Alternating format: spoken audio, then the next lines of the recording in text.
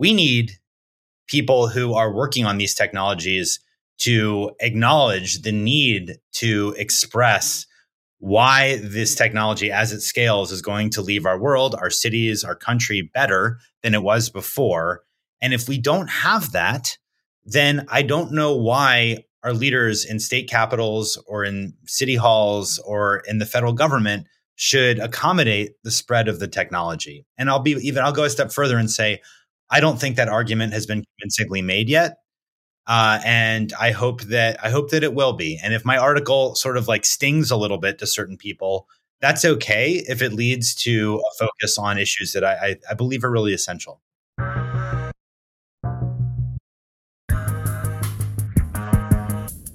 Hello and welcome to the Autonocast. I'm Kirsten Korosek, transportation editor at TechCrunch. And I'm Ed Niedermeyer. I am Elon Musk's cyberbully. And I'm Alex Roy, the director of special operations at Argo AI, whom I do not represent on this show, and the founder of the Human Driving Association, which may seem ironic, but in fact is not, as will be demonstrated in the conversation with one of my favorite people. I consider him a personal friend. One of the most, not one of. When people ask about thought leadership in the sector and they look at getting folks from consulting companies to come speak, they made a mistake, because what they should be doing is asking David Zipper to come. Welcome, David Zipper, to the Autonocast. It's an honor and a privilege. Thank you, Alex. Thank you, Ed. Thank you, Kirsten. It's good to be back. Was that a suitably magnanimous and generous and sweet introduction? Yeah, bordering on embarrassing. So let us proceed. Yeah. I realized this is actually my third time on the Autonocast. Do we get you're going to get the third timer's jacket? I was just going to I want swag, like Saturday Night Live. I want some sort of swag when you come back and host it a certain number of times. So this is like third time's the charm. It's kind of exciting for me. So I look forward to that, Kirsten, for sure. Over here at the Autonocast, you're going to get a nice slap on the back, maybe a high five. Cool glass of tap water. A slap in the face is the fourth appearance. Let us begin. So there's a little embarrassment on our end as well, because we kind of made the faux pas of starting to discuss a piece that David wrote in the Washington Post without him, and I kind of realized, like, as we were doing it, like, we should really have him here to allow him to flesh it out. Having written a number of op-eds myself, I know, you really have to kind of pick and choose what you can get in there. You can't necessarily flesh out all the arguments all the way. And so David, let's just start. And again, we've discussed this a little bit already, but can you just sort of summarize, like, the piece, what you were going for, what the inspiration, maybe thinking behind it was, what you're trying to accomplish with that? Sure, I'm happy to. And maybe should I actually introduce myself for what I actually do? Although I love Alex's intro, he didn't actually relate to anything that I actually do professionally. So I am a visiting fellow at the Harvard Kennedy School, where my work focuses on the future of cities and transportation and technology. And I write a lot. I'm a contributing writer at Bloomberg City Lab, and I've written about technology, cities, and transportation and platforms like Slate and the Washington Post and the Atlantic and so forth and so on. That's how I know you crew for a while now. My background, and this maybe is useful for folks who are listening, my background is partly with working with startups, which I've done extensively, including on the investment side, and also working with policymakers, working in City Hall in Washington, D.C., and in the Bloomberg administration. So with that aside, yes, thank you, Ed, for inviting me to is this the first time you guys have had two conversations about a single article? I think so. Yeah. Three times on the show, 2 times discussing one article. I think this almost speaks louder than Alex's, eloquent introduction. Well, except for that, there is, like, just the long running that we can't get through an entire episode without mentioning Tesla or some kind of story related to Tesla. So besides that, I think yes. Okay. I'll take it. No, it was a little bit surreal listening to you guys discuss the article in the Washington Post while I was muttering to myself while jogging in Washington, D.C., where I live. So thanks for having me on to share thoughts around it. The motivation of it really was that I felt like the hype with self-driving cars was coming back. You guys have, I think, discussed how at CES in January, GM and Mobileye and Geely talked about they made promises, frankly, to be able to sell self-driving cars by the middle of the decade. And there were a number of articles in the press saying, "Oh, all we're past the trough of disillusionment. Now everyone's getting the hype cycle is returning with self-driving cars." And I felt like I didn't see a lot of skepticism or even questioning or awareness about whether this was a good thing or would be a good thing if it actually comes to pass. So, and this is actually now responding to one of the points that you raised in your comments a couple of weeks ago on the podcast, Ed. I deliberately focused in my article in the Washington Post in February on self-driving cars and not on other uses of the technology, such as, say, trucking, where I think that there's frankly a better argument for the use case. So, but with self-driving cars, it's interesting. I guess maybe the way to explain the core of my argument, and Alex, maybe I'll use something you said, and when we discussed it a week ago as a backdrop, you summarized the article, which I encourage people to just look at the Washington Post. It said, "Does anybody want these things? Where's the demand? Even if they work, does anyone care? And what's the point?" And respectfully, my friend, Alex Roy, I would say that actually my point is exactly the opposite of how you summarized it, because I actually do think that individuals would want to buy a self-driving car for themselves. It's so convenient and cool. The problem is that every time you do that, you create externality effects on society by creating congestion in cities and driving more. This is something called the Jevons paradox, where as things get easier, we do more of it. And that's going to lead to more driving. Even in an electric autonomous car, that leads to more emissions. So my argument, and what I sort of walk through in the piece, is say, look, we're all capitalists. We all believe in markets. But if you're looking to the government to pave the way for self-driving cars, which these companies are, to change regulations at the state and the federal level, then you need to have a clear argument for why that would be in society's best interest. And self-driving car companies, I would argue, or I did argue in that piece, haven't made that case. And until they do, we should not be bending over backwards to adjust our rules to accommodate them. Maybe I'll pause there. That's a very nice summary. Does anyone object to me responding now?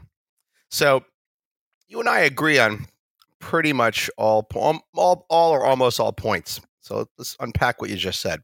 So yes, there has been a resurgence of hype recently, which upsets me, and from companies that you have been kind enough to name, and what I think is happening, and it's a conflation of both terminology and strategy, is that the hype around self-driving cars, self-driving itself being a very vague product, because they're not really referring to the product. They're just saying, we're going to offer self-driving cars by 2024, 25. Already a 5 to 6 to 7 year delay from original hype cycle promises. And I believe that the return of this hype and these promises is intended not necessarily to guarantee the arrival of a product, but to hype up valuations in anticipation of IPOs and public market events. And that I think there's a clear dividing line between the companies that will exploit ignorance around the terminology and the technology and what the products will be to hype up their stock now or soon, versus companies who are honest, and by honest, it generally means saying nothing by refusing to enter a new hype cycle. That's what I would say for your first statement. And secondly, I would also argue that self-driving cars, when you narrow down, laser and focus on them as an issue, let's be clear, you're referring to private ownership of a vehicle that can drive itself without the customer in the driver's seat. The customer themselves can be not in the driver's seat. And that is something that one company has promised for years, and Ed has made a career out of deconstructing their claims, and other companies have implied they will be able to offer in the future, and that is the news cycle. And I think that these very same companies that have been intimidated upset by Tesla are now trying to duplicate the Tesla hype playbook. And distinguishing between the products and the hype, which sometimes are the same, and the timelines, which are never line up with the promises, is really essential. And I think you have actually, and I'll give you credit here, you have distinguished between one subset of these things, but not necessarily all of them. The reason this matters to me is because 5 years ago, I was saying pretty much exactly what you were saying with less information and more speculation. And today I work for one of the companies working in this technology, a company that is not build cars and not attempting to build cars, that is in the sector and I took that position, and I rarely talk about my employer on the show, specifically because they stood in opposition to the behavior of the very companies you are rightfully going after now.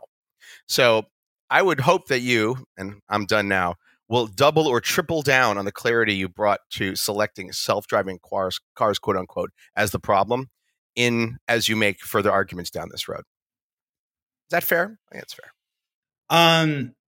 Well, I guess what I would most like to see is that you have a lot of people listen to this podcast who work in autonomous vehicle companies, and if there's one message from the article that I or this conversation I hope they take away is that take it as a personal responsibility to articulate how the world becomes better when your product scales, because I see that like it's just simply saying it's cool, it's going to be so cool, or saying like, hey, look, we're going to end 90% plus of crashes is not good enough. And I think that we've given that, let's put it this way. I think that companies in the AV space that are able to articulate what their value prop is in a very clear way will have an advantage. And they'll frankly not have people like me dinging them, to be honest. So Alex, yeah, there are a lot of worse actors out there than the company that you work for. But I frankly haven't seen any company, including those full of friends and nice people or well-intentioned people, that have really done, in my view, a good job of making clear why their scaled technology leaves the world better as opposed to worse. So that'll makes a ton of sense. I think you're right. I think the line there is can be a little vague sometimes between, exactly what you're saying, describing how your product makes the world better at scale versus hype. Like these two things can bleed into each other, obviously, a little bit.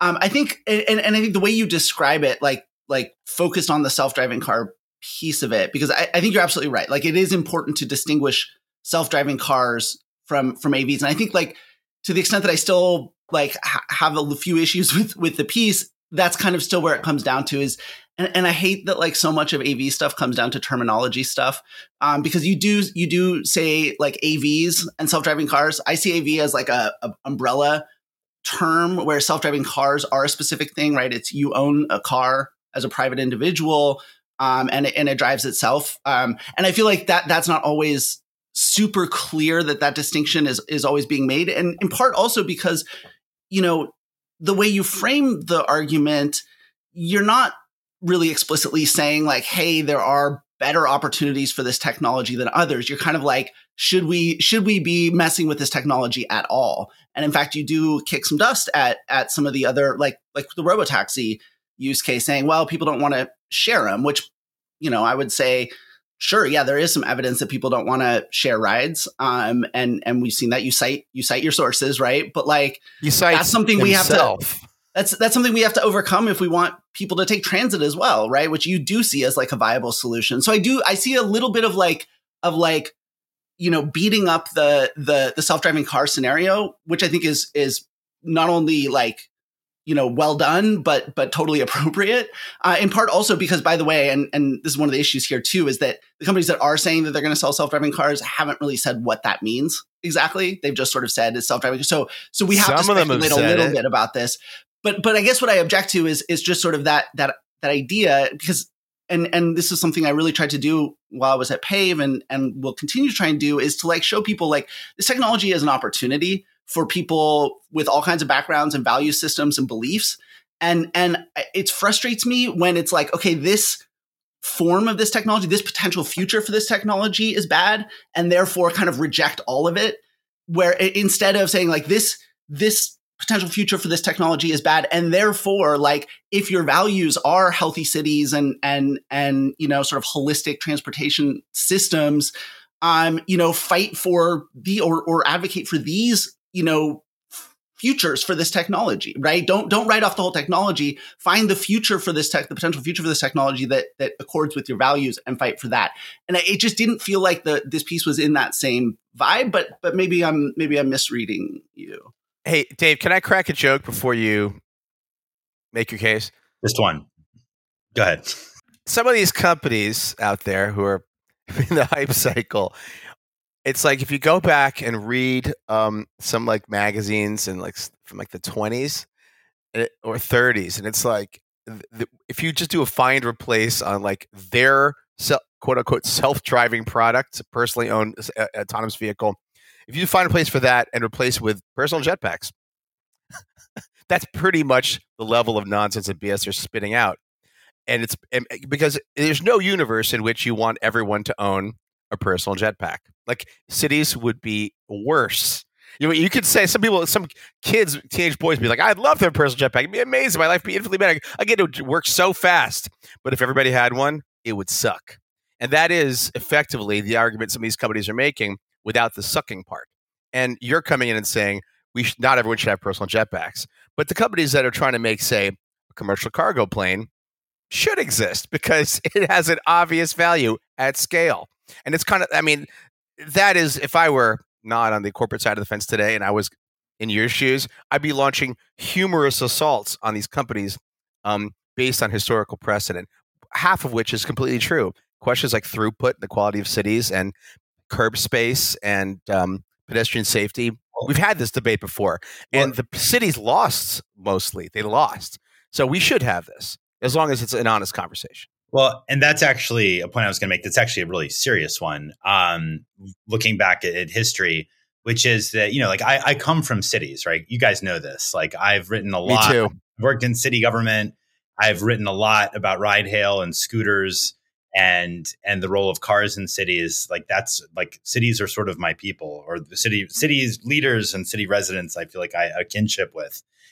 And for those who study history, you got to recognize there's still some PTSD with a lot of urban leaders about what happened 100 years ago when cars arrived in cities. In the 1920s, we had these battles that ultimately led to all kinds of sacrifices being made to accommodate car speed, such as the creation of jaywalking, such as the elimination or reduction in sidewalks to create extra street space. And then you get into really tragic stuff in the 30s and 40s and 50s, where you had entire neighborhoods, especially African-American neighborhoods and Latino neighborhoods, that were wiped out, like Overtown in Miami, where you live, Alex, just decimated to create urban freeways. So, and these were disasters for cities, and they were done to accommodate the new, trendy, hypeful technology, the personal automobile. Now, you know, like that is not something like nobody at Argo or Tesla, for that matter, had anything to do with that. Nobody was around when that happened, really, as far as I can tell.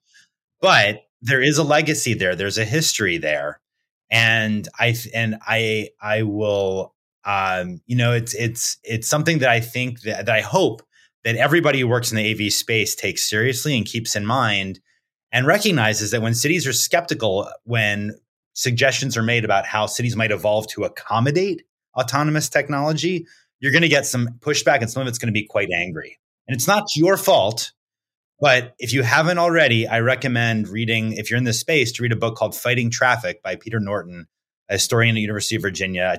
This book was very influential on me, but explains just how disastrous the arrival of the automobile was for cities across the United States. So that is all true and fascinating. But there's a third dimension to what's occurring right now with autonomous vehicle technology developers, which is some of them are taking an absolutely top-down approach. And a great example of that is a top-down and hypey approach, which is we're going to build this tech. We don't care where it goes, how it's used. You should buy it. Let's see. Let the chips fall. Which, meanwhile, on the other side, they have lobbyists making sure that there's absolutely zero friction to propagating these things everywhere, and duplicated the playbook that you're describing. And then there's the other companies. I work for one of them.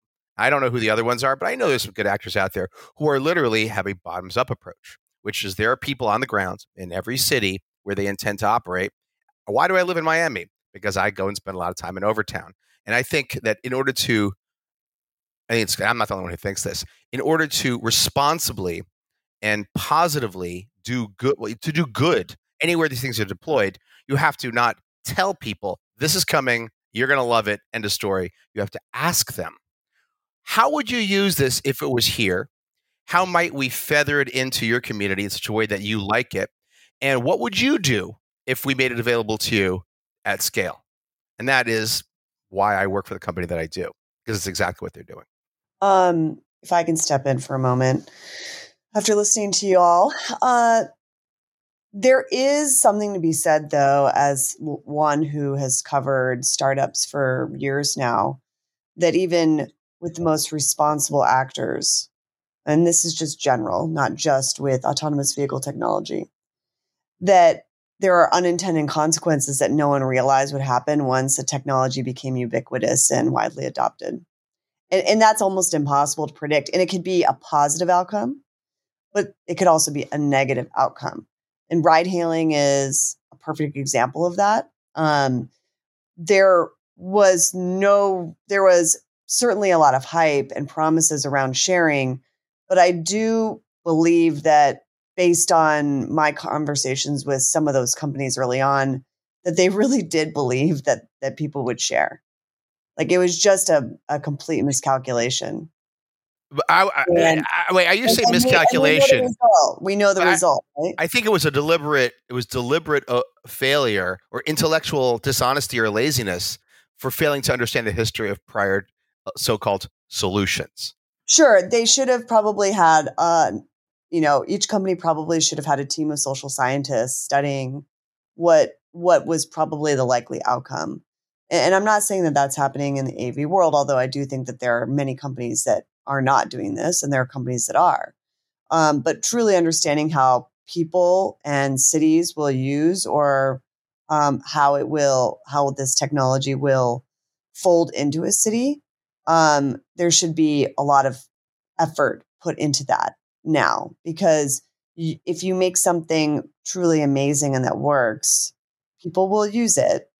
And if you haven't anticipated how that will change a city or how people live their lives, then that's where the fault lies, right? That's where the big mistake is going to be made.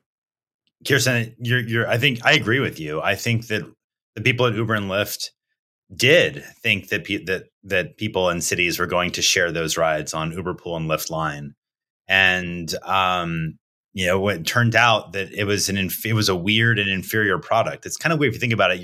It's a product where if you use Uber Pool, you were like hoping to not get matched with anyone. You're hoping to not actually have the actual product. I was one of those people.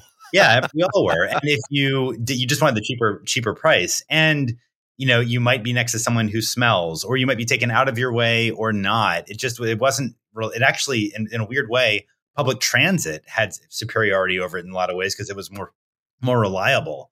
I wrote an article about this a year ago, sort of applying those lessons to autonomous vehicles. This was in City Lab in 2021, basically arguing there's really no evidence that people want to share a quote unquote luxury transportation vehicle. And so Kirsten, I agree with you. I think that AV companies would be wise to learn from this, but I'd also say this is part of why I get really skeptical about, or concerned, I guess I should say, about how autonomous vehicles for personal use or for individual travel really get deployed, because we've talked about the problems of congestion and environmental degradation from people owning their own vehicle. And if the alternative is shared, we just don't have any good evidence that people are going to do that yet. I'd love to hear an AV company come out and convince me that they figured this out, but I haven't seen it yet. And so I'm left with thinking, well, shared people just don't want, and personal they may want, but it's a disastrous societally. This is a big concern. This is why I wrote the article. hang on, but you're flattening the issue again, because there's two kinds of shared, right? There's shared rides and then there's shared fleets, right? These are two separate things. And so like, and so I think the point that Alex was making when he says that Uber should have anticipated the impact that they ended up having, it was because their model was based on not owning their own fleet, right? And their model was on subsidizing ride, like trying to build scaling, right? They were blitz scaling. And to do that, they incentivized as many people as possible to get out, even buy a new car and go out and even subprime financing them and go out and be available, because their key metric for making their product viable was how quickly, when you pull out the app and hail a ride, does that ride come and pick you up, right? And their incentives are entirely weighted on that side. And there's no, like, they're not bearing the operating cost of that fleet. And so the inefficiencies of over optimizing for that pickup time is not borne by them, right? It's borne by everyone else in the form of congestion and pollution, right? And by their investors in the form of subsidies, obviously, because it's not a sustainable model. And that's kind of a different thing. But with the robotaxi fleet, right? And this is the argument that I think is getting lost here. You know, you have, especially for the first couple generations, you have really, really expensive vehicles. So all of the economic incentives are to keep that fleet as small as possible and keep it operating, basically utilization, right? Even Ashley Nunes, we've had on the show, who's a really strong critic of the economics of robotaxis. Like, really, if you boil down a lot of his criticism, what it comes down to is this: that you keep that fleet as small as possible, and that utilization rates are the entire key to making the robotaxi business work. So, what do you know? And yet again, you seem skeptical in the piece about robotaxis as being a good thing. I'm curious, sort of how that fits into your view of this. Yeah, I think of robotaxis as, well, first of all, the closest example we have is with RideHail, which has been pretty much a barely mitigated disaster for cities. But again, they have fundamentally different economic models, right? Do you acknowledge that? I don't know. I think it's an interesting point you're making. I don't want to get out too far ahead of my skis on that one, because I'd want to actually really understood what your friend or colleague was articulating. But maybe that's the kind of sort of vision that we need, is someone to basically say, like, look, here's how we've controlled for the downsides, which are real. And by the way, I would love to hear a lot more AV companies acknowledge the risks of the Jevons paradox and induced demand and more driving, because I feel like a lot of people just are like, they just put fingers in their ear and go, la, la, la, la, la. But if that's a model that could work and I'd want to research it or understand it better, then yeah, I would acknowledge that that's the case. In fact, I'll even go a step further, Ed. You know, one of the most thoughtful, I got a lot of people calling me a Luddite or stupid or various curse words after the Washington Post article. But one of the more, sometimes there was some thoughtful critiques. And actually one of the most interesting ones, I thought, was there's a couple of people who said, David, your points are well taken about problems of autonomous vehicles in cities, but in rural areas, you don't have to worry about congestion. You have longer trips. You're more likely to have people who are may have some kind of substance issue because they've been drinking or whatever else. The safety benefits are probably greater and the downside risks are less. And I thought that was actually a really interesting argument. A couple people made this, including some pretty senior former NHTSA officials. And I think that's really interesting. And what I was struck by is I never hear AV companies arguing for that. I don't hear that. You? Well, I mean, when I was at PAVE, we just did a panel about the University of Iowa's rural shuttle program. We just recently did panel. I'm not there anymore. But we recently did panels where we had, urbanists sort of talking about how, exactly like Alex says, how to center this technology on the needs of cities rather than. So I think some of that discourse is there. It's not the companies themselves saying it. I was definitely, trying to get those conversations to happen because I fundamentally agree with you here. But again, I think the question is, right, do we want people to be writing this technology off, or do we need people like you to be engaged with this technology to say some of these futures for this technology are better than others, and that just sort of saying let's just ignore this technology is not really a viable option? I don't think maybe, and I know we have other stuff we want to talk about. Maybe what I'll say is I feel like I am involved in the discussion. That's frankly why I'm here with you guys now, writing the article that I did.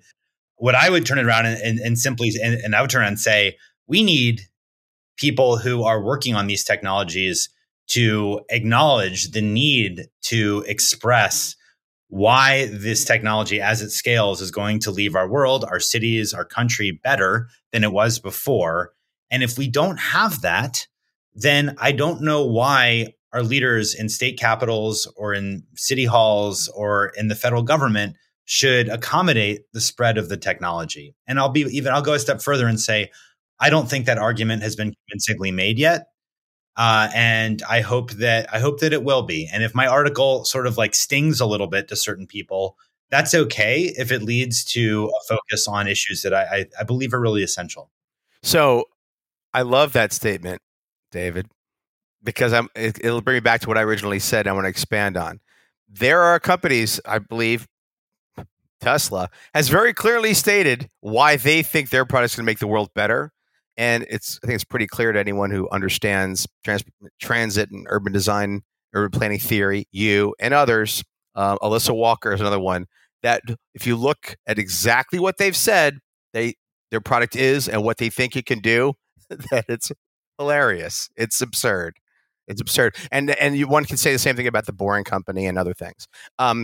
However, the other companies, the companies that have not necessarily made their case clearly, I think, I can't speak for all of them, I think some of them are doing so out of an abundance of caution, because to anyone who understands the issues, the statements by the bad actors are so absurd and have been so consistently deconstructed by people who understand it, my colleagues on this very show, you, Alyssa Walker, and many others, that the risk of sticking one's head out before the bad actors have been fully debunked and shown, for not understanding the real issues, and being thrown under the bus with them is really high and endangers the good actors.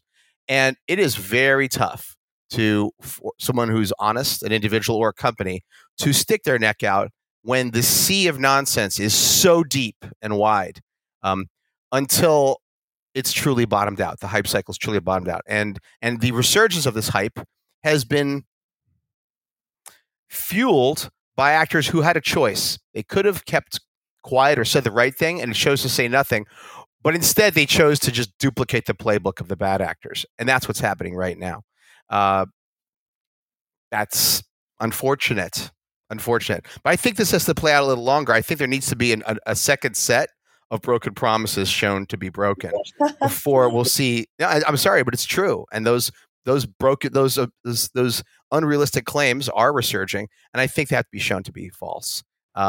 Before the survivor is last. And so I'm sorry, Kirsten, my last sentence would be, I've said on this show for 4 years, for how old is this show, that the M&A is going to be harsh and fast. And it's been harsher and faster than I could have guessed.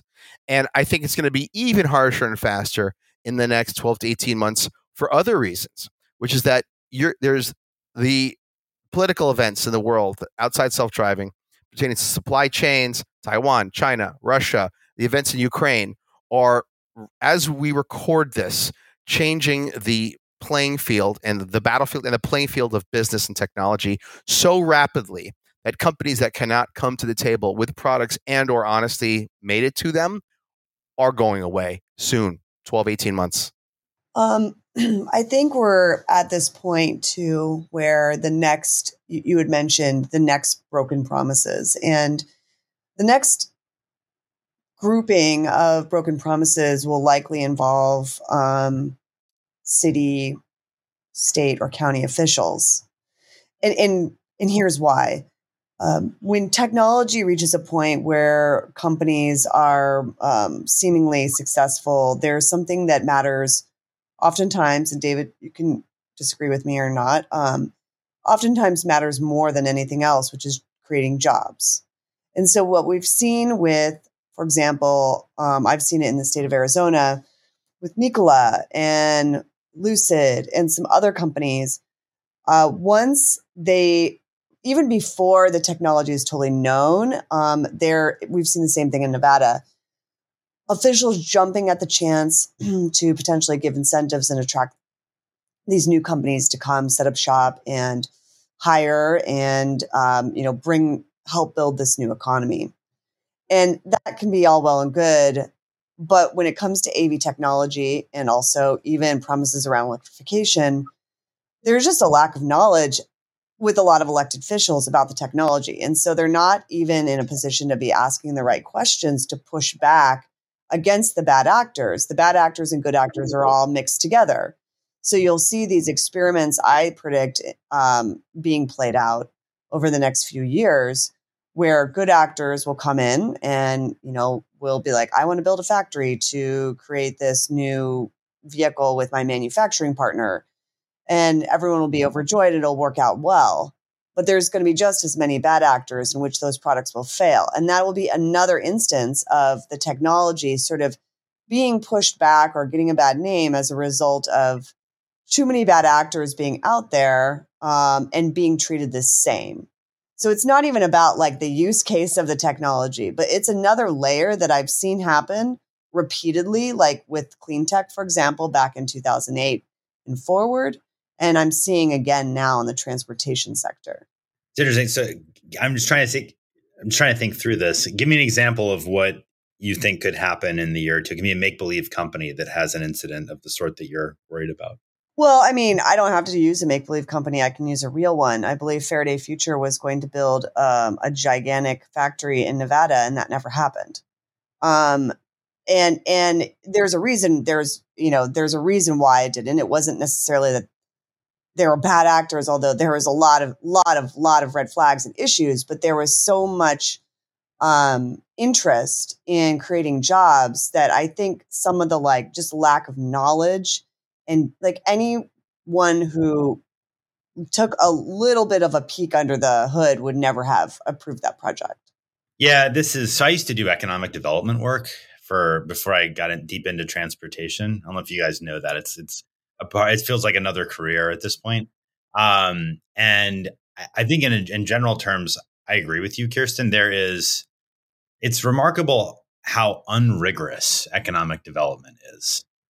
Like there's just no real, they throw numbers around like jobs created, and you're right about that. But there's no sort of looking after the fact to see did we actually achieve what we said we wanted to achieve with a given project? And there's the ROIs in retrospect are almost always terrible when a state or a city bends over backwards to accommodate a new technology, because you always want the ribbon cutting, right? To say, hey, look, we brought this company here. And there's been a number of instances where this has already screwed up transportation. You talked about Faraday. If I'm remembering this right, one of the originals, Anthony Lewandowski, back when he was at Uber, am I remembering this right? He came to Nevada and got Nevada to change all of its rules around self-driving cars like a decade ago, because he promised to bring Uber's testing there. And then they changed all the rules as he wanted. And then he was like, yeah, never mind. I'm going to Arizona instead. So this stuff is just a mess. It looks like Ed is signaling that I'm right about this. Yeah, I have behind me, I have 2 Nevada autonomous vehicle license plates. These are real license plates. This one was actually issued. The other one's a sample. But they created special license plates for autonomous vehicles in 2016 or something like that. And this one, the sample one that I have is for privately owned AVs, and they've obviously never been issued because there's no such thing. And so I think that Nevada is a great example of the hype running away with it. Yeah, I mean, just the Faraday piece, that was supposed to be $1 billion plan. I think that was in 2017 ish. And I'm pretty sure that, by 2019, I want to say, they were selling, they were basically folding the project. And I think in the last couple of years, maybe 2019, I want to say, they sold the plot of land that was in North Las Vegas for $40 million or something.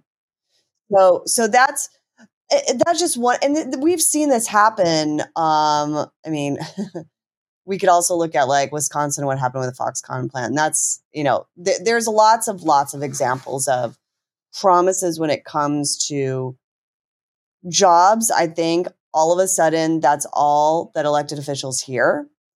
And when like lots of jobs aren't on the table, maybe they pay a little bit closer attention to the technology. But that's just been what I've covered time and time again. Like it's a repeated process, and there doesn't seem to be, I mean, to me, there's like a great consulting business to be had in educating elected officials about AVs and helping them distill like what is good and bad technology. Well, yeah, I mean, it's interesting. You say like distill what's good and bad technology. I actually would start at a slightly different point, Kirsten. And this is something I wrote with the Harvard Kennedy School, where I'm a visiting fellow. I wrote a policy brief about how to run technology transportation pilots for city officials and for transit agencies. And I mean, this is not rocket science, but you'd be amazed how seldom, maybe you guys wouldn't be, but a lot of people are amazed how seldom cities and transit agencies, when they have a new technology, how seldom they have a hypothesis for how it might actually make their city or their service better or more efficient, or help them achieve equity goals or emissions reductions. Like having those ex ante hypotheses that you can then test with data is something that should happen far, far more often than it does. Because frankly, I don't really care whether, or let me put it this way, I care less whether the Department of Transportation in a given city knows everything about LiDAR and radar and this package versus that package than I do that they're able to step forward and say credibly, like, this is what we're interested in achieving with this technology. And we have a way of collecting data and validating that data. And we're going to hold accountable those companies whose technologies we're piloting to see if we're getting closer or further away from it. Okay, that to me is what I'd like to see. I have a question. David, which cities do you feel have done a better job or a good job defining those? So it's a great question, and it changes because you have new administrations that come in, right, with new leaders, and so it's sort of like the leading edge moves, if you will. But a city that's been consistently very strong is Boston. Boston was one of the first cities in the country, one of the first two, along with Philadelphia, to have any kind of chief innovation officer. There, it's called the Office of New Urban Mechanics. A really groundbreaking team, and they basically are in charge of figuring out. They're sort of like the innovation arm of the city, and they figure out when new technologies are suggested to the city, what are we trying to achieve? They put out RFIs, requests for information, for things like e-cargo bikes to see how the city might be able to accommodate it. They've done projects around AVs with Nutonomy back in the day. Actually, this was a few years ago. And interestingly, one thing I like what they did, they got so tired of well, maybe that's not the right way to put it. They noticed a pattern of startup founders and executives pitching them without really understanding how a city works or what they would respond to. So they actually put out a smart city handbook that's free. It's still on the website. They basically say, look, before you pitch us, have answers to these questions. And to be honest, if you are working in transportation and you think you need something from a city to scale, I would encourage you to go find that. It's the City of Boston's, pretty sure it's called the Smart City Handbook. I think it was a really smart way to go about it. So I think Boston's doing a good job with it, Alex. I'd put them first. There's a few other cities that I've respected a lot. We can talk more about that, but I'd let's just say Boston. So I think like you're absolutely right that like cars and car culture like really does define how a lot of people look at this technology. And I think if you look at like Tesla's success with full self-driving, and success, I mean financial success, not technological success. It's not successful because it's plausible. It's successful because people want it to be true. And so I think definitely you're right in identifying that like if left to its own devices, this technology will drift towards self-driving cars. And there are, a lot of bad outcomes to that. But I think that like both pro car people and anti-car people kind of allow the car paradigm to sort of overly sort of shape their views on this stuff. And I think like one of the things I'm really passionate about is trying to help people understand that like that's not inevitable, right? That there are other ways to use this technology that are not simply car culture. And I feel like there's so many people who are dismissive. And that's why I think your piece is really thoughtful and good. And you're absolutely right. Like this industry needs to be kind of like, ridden. And I think like the fact that the industry needs public trust is a fulcrum that gives the public a lot of leverage on this technology. And so I just like, for me, I really, it'd be interesting to see like more urbanists to me sort of say like, okay, what is the future that we want for this rather than just what do we not want? Well, I mean, Ed, you've said this to me several times before. Like you said it to me, or you've tweeted it. Like you want to see urbanists get involved with AV discussion. Say, well, what is the version that you want? And urbanists are sort of my people to a degree.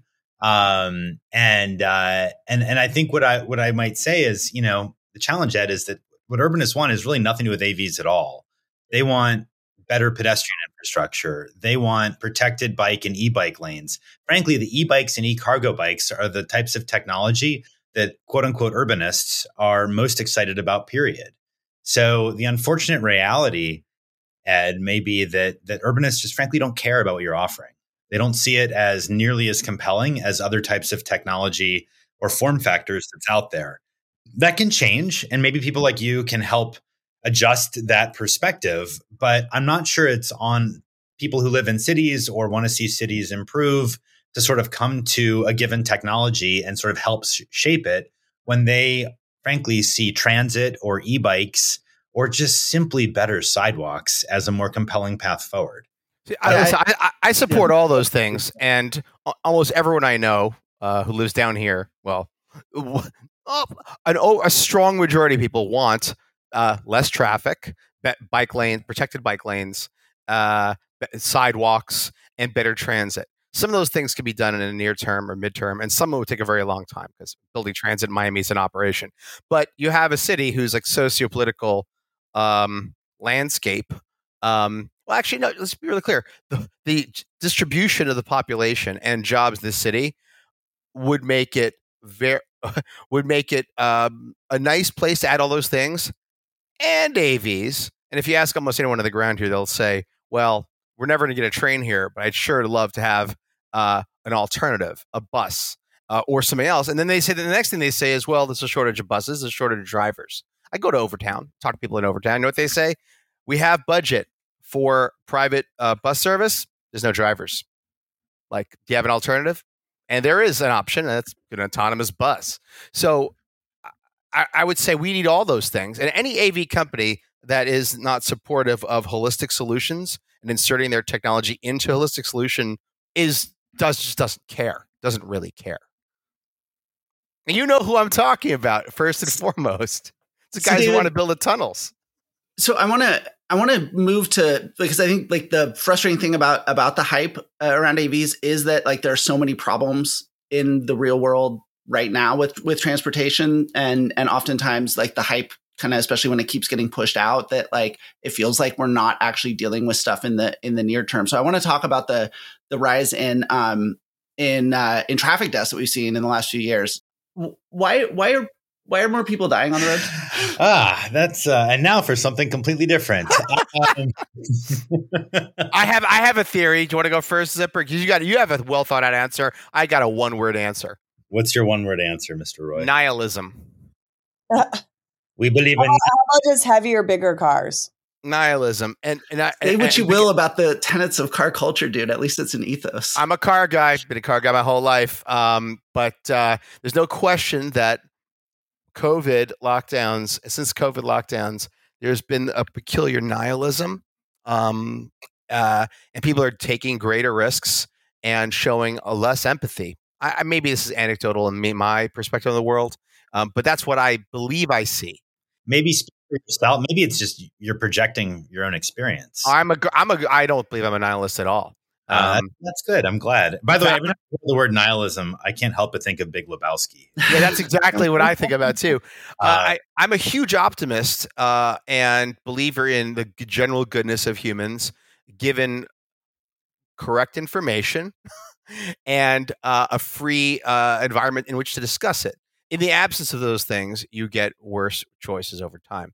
And then you have, of course, the last few years. David, unpack it for us as according to what you see.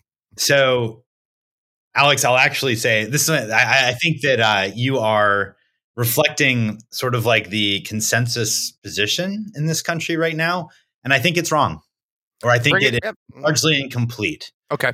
Say. And first, I think, but just to sort of like underscore the problem, like deaths are way up in this country. We had more people die. Jotted some stats down. Is that we had a 12% growth in traffic deaths year over year in the first 9 months of 2021. And that was on top of a 7% increase in 2020. And obviously people are driving less or were driving less during the pandemic. So if you look at this on a per mile driven basis, we're up year over year. I believe it was 24%. It was the highest increase since Calvin Coolidge was president, like 1924. And so and in total numbers of deaths, we're looking at well over 40,000 now. So the old number that we've always heard of 100 people dying a day is wrong. It's too low. We're actually significantly above that now. And by the way, and who's frankly been dying the most? This has been frankly, we've been seeing deaths rise gradually for a while. What's spiking in terms of occupying a greater and greater share of the deaths are what are called vulnerable road users, or pedestrians, cyclists, people in wheelchairs. So what's going on? The common response, which I think Alex, with his nihilistic sort of perspective there, kind of reflects it, to say, oh, well, people are going crazy during COVID. They're more risk-taking. They're not wearing seatbelts. They're being nuts. And the big reason why I think that is incomplete is other countries are not experiencing our spike in deaths. Traffic deaths are down across the European Union. They're down in Japan and Korea. They're down in Canada. So if you want to argue that COVID is making people drive crazy, you have to have an explanation for how it is that COVID somehow manages to just make Americans drive crazy and not the rest of the world. And I'm not convinced of that. So if we're going to talk about longer term trends, there's a couple things going on. Kirsten, you already referenced the larger SUVs and trucks and the shift away from sedans toward SUVs and trucking. That's a good point. But I'll tell you what I personally would emphasize. If we're talking about what really led to a spike on top of a baseline of growth over the last couple of years, how about this? We've designed, especially compared to Europe and Japan and even Canadian urban areas, we've designed our country in the United States with roads and streets that accommodate car speed. If you don't have a lot of traffic, you can drive pretty freaking fast throughout almost all of the United States, especially compared to urban areas in Europe and in East Asia. So maybe it is, and I'll put this out there, without the traffic because of lockdowns, people are driving really, really freaking fast, or they were. And that leads to a more, basically you could say that we have designed our cities and our urban areas to enable reckless driving, which wasn't possible when we had traffic. But now with COVID, we actually took a lot of those cars away. And lo and behold, you end up with the dangerous infrastructure sort of laid bare for what it is. I'm not saying I have proof for this, but it would at least explain perhaps why it is that the US is so bad right now for traffic death trends compared to the rest of the developed world. The speed theory has cropped up a bunch, actually. I've seen that around. I would add one other item there. It's not just speeding, Kirsten. I have to emphasize this. It's how we've designed our roads to enable speeding. But hold on a minute. Did our infrastructure change? No, but there's just less traffic. So when I say nihilism, I'm referring to nihilism applied to that infrastructure as a result of political and cultural events like COVID, which accelerates the negative outcomes of the exact problem you described, which I agree with. I would add one other layer, and it's about infrastructure, which is the lack of what I would call protective infrastructure. So one of the most common ways pedestrians and bicyclists are hit is what's called the right hook, which is happened to a few people I know. You're sitting on a bike, a driver rides up next to you, and they roll through the right-hand stop without looking. It's really common, and it's a way that bicyclists and pedestrians are clipped all the time. And I've started to see little experiments around in infrastructure where the bike lane in the right-hand turn is protected, but nowhere else, or other things because of this issue. Because what happens is they're taking a right-hand turn and just flowing right into the bike lane, or just plowing through the sidewalk or the crosswalk. So there are ways to remodel the infrastructure at intersections to help prevent pedestrian and bicycle deaths. But right now they're like little pilots, and they're not widespread at all. And meanwhile, you have these other pieces that David was talking about. Well, I think we're saying the same thing, Kirsten. I totally agree with you. And to me, if you you can modify, though, there are ways to modify the existing infrastructure, is my point, to like eliminate what are very, very common deaths, which is in crosswalks or right at right-hand turns, or protected on lefts where people aren't watching as someone's crossing the street. Like that would eliminate, I think, a lot of the pedestrian and bicycle deaths. I agree. I think, and you see a lot of that infrastructure that you're describing, Kirsten, in European cities. And I think that when you imagine sort of someone biking or walking on a street with like in some of these European cities, like a Paris or Berlin, without much car traffic compared to what you might experience without much car traffic if you're trying to bike in Los Angeles or even in Portland, Oregon, in some places. It's you can imagine which one feels a little bit more dangerous, or in some cases a lot more dangerous. I have a question for David. Sorry. Go ahead, Alex. David, this is going back to my teens as someone who grew up in a car-centric family. The thing that I don't understand, why do you think there aren't vastly harsher penalties for dangerous driving? And so with someone who's had if someone has a DUI, kill a cyclist, I mean, what is it like? What prevents the creation of laws with harsher penalties around dangerous driving? Yeah, bring out the book. So yes, I just got a book. I'm going to show. Of course, this is a podcast recording, so no one can see that I just reached for a book, but I did. It's okay. I think that in the United States, we're such a car-oriented culture that we, both the public and especially the police, sort of identify with somebody who is driving and strikes a pedestrian or a cyclist. Like, oh, they made a mistake. Like, we could all make a mistake. Even if you were drinking, I've been behind the wheel when I've had a couple drinks, maybe more than I should. And there's this sort of level of identification that's unconscious almost, that allows for a relatively light penalty in those situations. And I got to say, which I hate, obviously, and we shouldn't be that way. But I have to say, Alex, I'm not sure that the solution is to crack down like a total ton of bricks off of anybody who makes a mistake or strikes someone when driving or drives recklessly. Like, they should be penalized. But and especially if you have a pattern of reckless driving, you shouldn't have a license, in my view, at all. But what I'd most like to see is regularity of penalties. For example, automatic enforcement, which is illegal in states like Texas now, where you have red light cameras or speed cameras. Those are widespread across Europe. And that way, basically breaking the law by speeding or driving recklessly, you're not sort of like tempting fate of whether or not a police might catch you.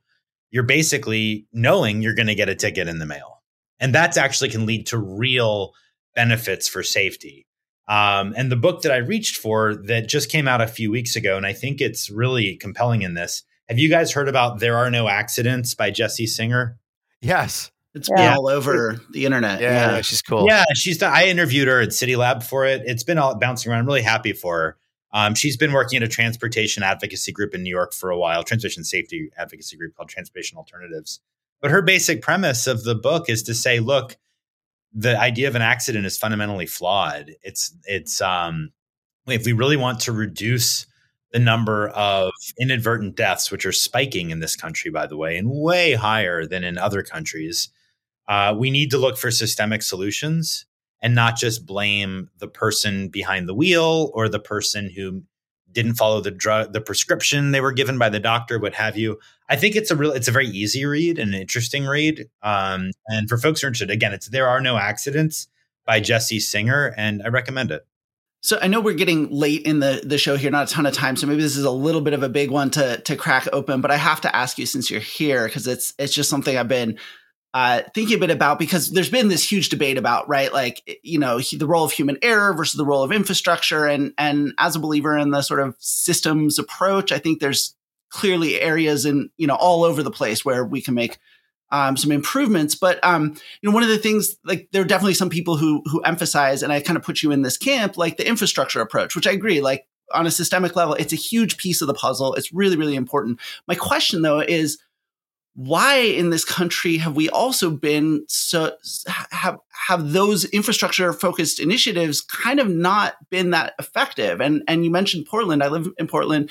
We're one of a number of cities that's had a number of ways through a Vision Zero plan that's very infrastructure focused, and we're seeing death spike here as well. We're not seeing the impact of those infrastructure improvements on top of, and by the way, there was a Vision Zero plan. And then on top of that, during COVID, there was the Safe Streets thing, which are all great. And I love it. And it's awesome. I'm definitely not arguing against it. But like, when you look at the results, they're not there in terms of reducing deaths. I'm curious how you explain that. How do you view that? I'm actually working on an article, a deep dive into exploring exactly that and why Vision Zero has been just so disappointing in this country. So maybe that'll come back if you're allowed to have something back for a fourth. I think it's a worthy topic for a full discussion. Yeah, it is. Like, and for those who may not be aware, like Oslo had 0 traffic deaths last year, whereas Austin and Portland, as Ed was saying, they set new records for deaths, even though they're both Vision Zero cities. So it's a complicated question why we're getting it wrong or what's going wrong. There's a lot happening there. Part of it is systemic. Part of it has to do with bad infrastructure. Part of it has to do with cars getting heavier and taller, which Kirsten referenced a few minutes ago. But part of it is that, our infrastructure moves haven't gone nearly as far as they should, even in places like Portland, I would argue. And and I'm still sort of like shaping my own perspective on this, which will come out. I think this article will be out in a couple of weeks. It'll be a pretty long one, I expect. It seems that there's a habit in the United States of supporting traffic safety in the abstract and not in the particular. In other words, I'm happy to stand up on a podium if I'm a mayor and say we are a Vision Zero city and this is a national crisis or a city crisis and we have to address this. But it's another matter if you're asking me to basically tell some people in a particular community, I don't care that you prefer to have parking spaces on both sides of this public street. We're building a protected bike lane because otherwise people will die. Get over it. It's a different matter. And it's a lot harder to do the latter in this country. And we frankly have struggled, even though we frankly know what it would take in what are known as high injury corridors or high crash corridors to actually really make a serious progress on the infrastructure side. So that's a partial answer to a very important and complicated question. And Alex is like waving at us. Alex actually apparently can solve this question. So I should yield the floor to him. I can't solve it, but in the spirit of what you're saying, and also some folks who are the tactical urbanists like Tony Garcia and some other great folks, right in front of my apartment in Brickell, I face the water, Brickell Bay. There is a thing called the Rickenbacker Causeway. It's about, I think it's 3 or 4 miles long, and then it leads to Virginia Key and Key Biscayne. On Virginia Key is, I think, the largest park with bike trails, which hundreds, if not thousands of people use every weekend. But to get to those bike trails, you have to ride across the Rickenbacker Causeway where traffic is driving 50 to 70 miles an hour. And there is a bike lane that is not protected. And and the number of people I've heard, the white bikes, the ghost bikes, they're called. Ghost bikes. And how many people tell me that they would love to ride there, but they won't ride on that causeway, and now they have to drive, and they have to buy a bike rack for their car. And then when they get there, the parking lot's full. Like talk about just counter, like what, I don't even know what the word is. It's like a anti-citizen like policy. It's like, it's just, everything is aligned to prevent the people who live here from enjoying their city in that instance. And there are good people in government here. There's some really good people who understand this, and I would like to see that unlocked in a meaningful way. And one more thing about this, Key Biscayne is mostly public parks, and I'm glad that they are. And that's because I forget the guy's name.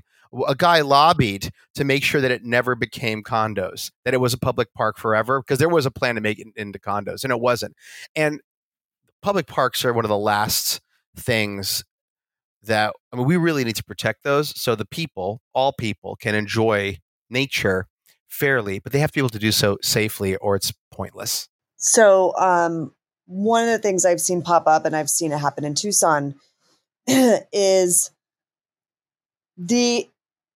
and David, you probably have some insight into this, but there will be a 40-year master plan for a city, for a road project. And this is happening in Tucson right now. Yeah. And it seems as if they're paralyzed or unable to change that master plan to, be potentially more pragmatic about things, but also reflect the desires of the people who are living today, not the desires of the people who put together the master plan 40 years ago. And so the way I've seen this play out in my own city is that they wanted to straighten and make a corridor faster for traffic, right? To keep the traffic flowing faster. So they eliminated the ability to make left-hand turns in intersections. Instead, you have to go and do that. I think they call it the Michigan sling, where it's like it goes through the intersection. And they widened it and straightened it, and it's this beautiful, gorgeous road. And then because the city also has a rule about any improved road has to have bike lanes, they added bike lanes to now a corridor that has 3 lanes of traffic on either side, and people are going 50 miles an hour. And then next to that, they have sidewalks and this sort of, away from the road, this lovely little trail for pedestrians only.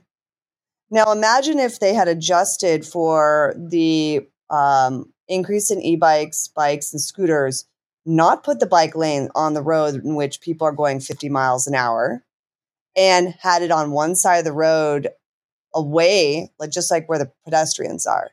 They were unable to adjust this plan, even though there was space for the plan. And to me, that is just, it's not to knock necessarily like every city official out there, but it's like, why are we today taking on plans that were created oftentimes decades before, and they're in no way reflective of the way people want to live today? Yeah. And we also just know more about crashes involving people on bikes or scooters, e-bikes, kinds of devices that frankly didn't exist a decade ago, right? A lot of them. Right. And you're right, Kirsten, there's a lot of evidence showing that, hey, guess what? Physics is right. That the real severe, injuries and deaths involving people who are walking or biking or using a scooter involve basically someone who is on a relatively light vehicle going at relatively slow speed, coming in contact with a much, much bigger vehicle that is going much, much faster. You want to sort of group together entities that are creating relatively similar amounts of force. And that flies in the face of exactly what you're describing here with, having people be biking alongside cars and increasingly SUVs and trucks that are going 50 miles an hour. So we need protected bike lanes for the reasons you're describing. And I think we've only come relatively recently to realize that sharrows are totally pointless. People know those little sort of painted arrows on a road, utterly pointless. Painted bike lanes are not infrastructure. And protected bike lanes are actually the way to keep people safe, especially if there's something that is not a flex post, but something that actually could damage a car if they come in contact with the barrier. That's what we ultimately need. And to be honest, even in some of our most bike-friendly cities, I live in one, Washington, D.C., which is pretty good by national standards. We have a long way to go. And to be honest, and then to connect this with Alex's point about Miami's inadequate bike network, maybe this is something on a sort of, since we've been criticizing a lot, I can end things on a more upbeat note by bringing in an example that I love from Italy, actually. I don't speak Italian, so I'm going to butcher the pronunciation.